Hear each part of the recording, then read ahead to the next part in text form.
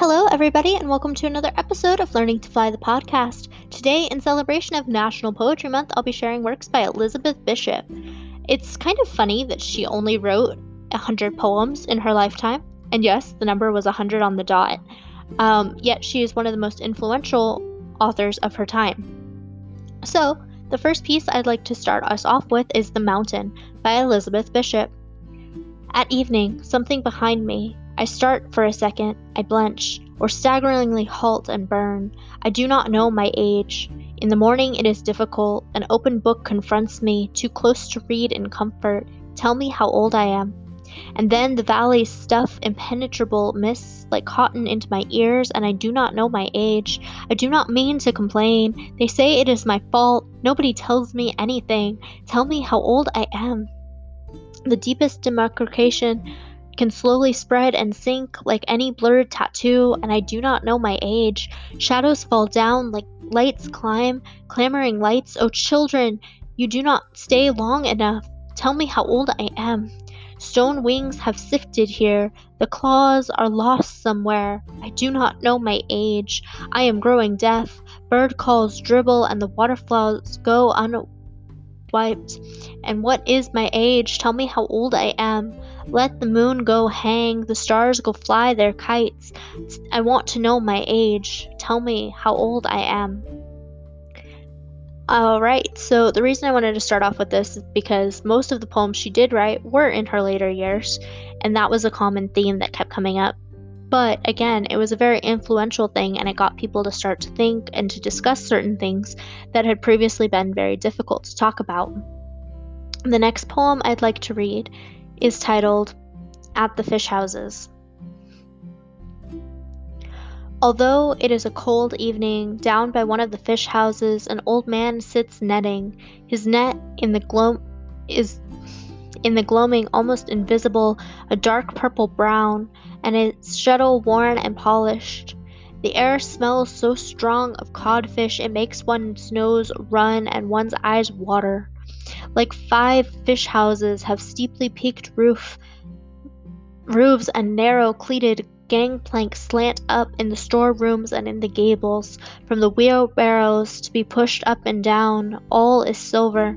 The heavy surface of the sea, swelling slowly as if considering spilling over, is opaque, but the silver of the benches, the lobster pots, the masks scattered among the jagged wild rocks is an apparent translucence, like the small old buildings with the emerald moss growing on their shoreboard walls. The big fish tubs are completely lined with layers of beautiful herring scales, and the wheelbarrows are similarly plastered with creamy iridescent coats of mail, with small iridescent flies crawling on them. Up on the little slope behind the houses, set in sparse bright sprinkle of glass, is an ancient wooden capstan, cracked with 2 long bleached handles and some melancholy stains like dried blood, where the ironwork has rusted, and the old man accepts the lucky strike. He and his friend of my grandfather, and we walk and talk of the decline in the population and the codfish and herring, while he waits for herring boats to come in. There are sequins on his vest and on his thumb. He has scraped the scales, the principal beauty, from unnumbered fish with that black old knife, the blade of which is almost worn away. Down at the water's edge, at the place where they haul up the boats, up the long ramp descending into the water, thin silver tree trunks are laid horizontally across the gray stones, down, down, down at intervals of 4 or 5 feet. Cold, dark, deep, and absolutely clear, element bearable to no mortal, to fish and seals.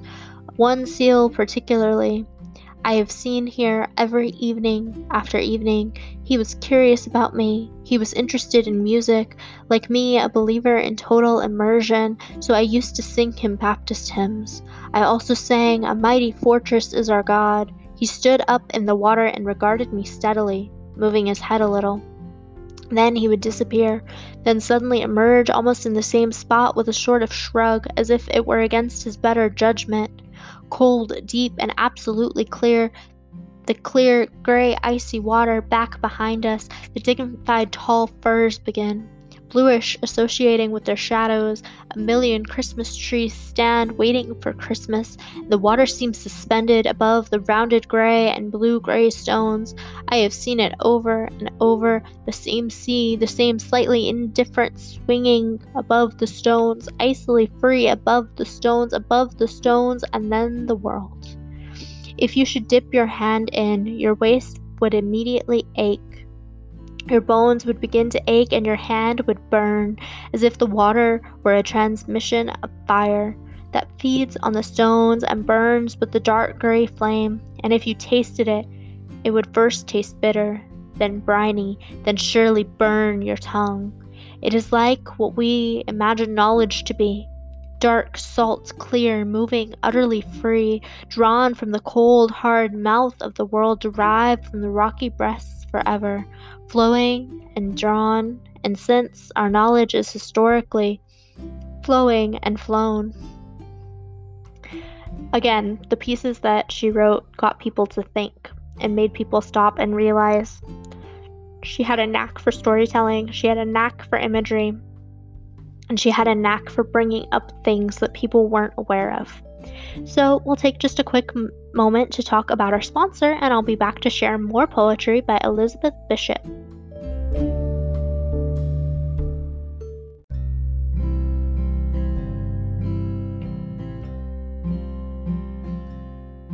Welcome back, everybody. The next poem I'd like to share is titled One Art by Elizabeth Bishop. The art of losing isn't hard to master.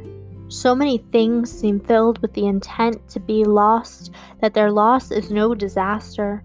Lose something every day except the fluster of lost door keys, the hour badly spent. The art of losing isn't hard to master. Then practice losing further, losing faster, places and names and where it was you meant to travel next. None of these things will bring disaster. I lost my mother's watch, and look, my last or next to last of 3 loved houses went. The art of losing isn't hard to master. I lost 2 cities, lovely ones, and vaster some realms I own, 2 rivers and a continent. I missed them, but it wasn't a disaster. Even losing you, the joking voice, a gesture I love, I shan't have lied. It's evident the art of losing's not too hard to master, though it may look like, write it, like disaster. And the final piece I'd like to share is titled A Miracle for Breakfast. Miracles enable us to judge of doctrine enables us to judge of miracles. At 6 o'clock we were waiting for coffee and the charitable crumb that was going to be served from a certain balcony, like kings of old, like a miracle. It was still dark. 1 foot of the sun steadied itself in a long ripple in the river. The first ferry of the day had just crossed the river. It was so cold we hoped the coffee would be very hot, seeing that the sun was not going to warm us and that the crumb would be a loaf each buttered by miracle. At 7, a man stepped out on the balcony. He stood for a minute alone on the balcony, looking over our heads towards the river. A servant handed him the makings of a miracle, consisting of 1 lone cup of coffee and 1 roll, which proceeded to crumb his head, so to speak, in the clouds, along with the sun. Was the man crazy? What under the sun was he trying to do up there on this balcony? Each man received 1 rather hard crumb, which some flickered scornfully into the river, and in a cup 1 drop of coffee. Some of us stood around waiting for the miracle. I can tell what I saw next was not a miracle. A beautiful villa stood in the sun, and from its doors came the smell of hot coffee in front of a baroque white plaster balcony added by birds whose nest along the river. I saw it with 1 eye close to the crumb. In galleries and marble chambers, my crumb, my mansion made for me by a miracle, through ages, by insects, birds, and the river, working from the stone. Every day in the sun at breakfast time, I sit on my balcony with my feet up, drinking gallons of coffee. We licked up the crumb and swallowed the coffee. A window across the river caught the sun, as if the miracle were working on the wrong balcony. All right, well, those were poems by Elizabeth Bishop, and I'm so glad you could join me here on another episode of Learning to Fly the podcast. If you're still interested in sharing a poem for Poem in Your Pocket Day, your time is running out, and I would love to have you on the episode. So make sure to use the link in the description to share anything you want to share. Thank you again for joining me on another episode of Learning to Fly the podcast. I hope you enjoyed, and I'll see you again tomorrow.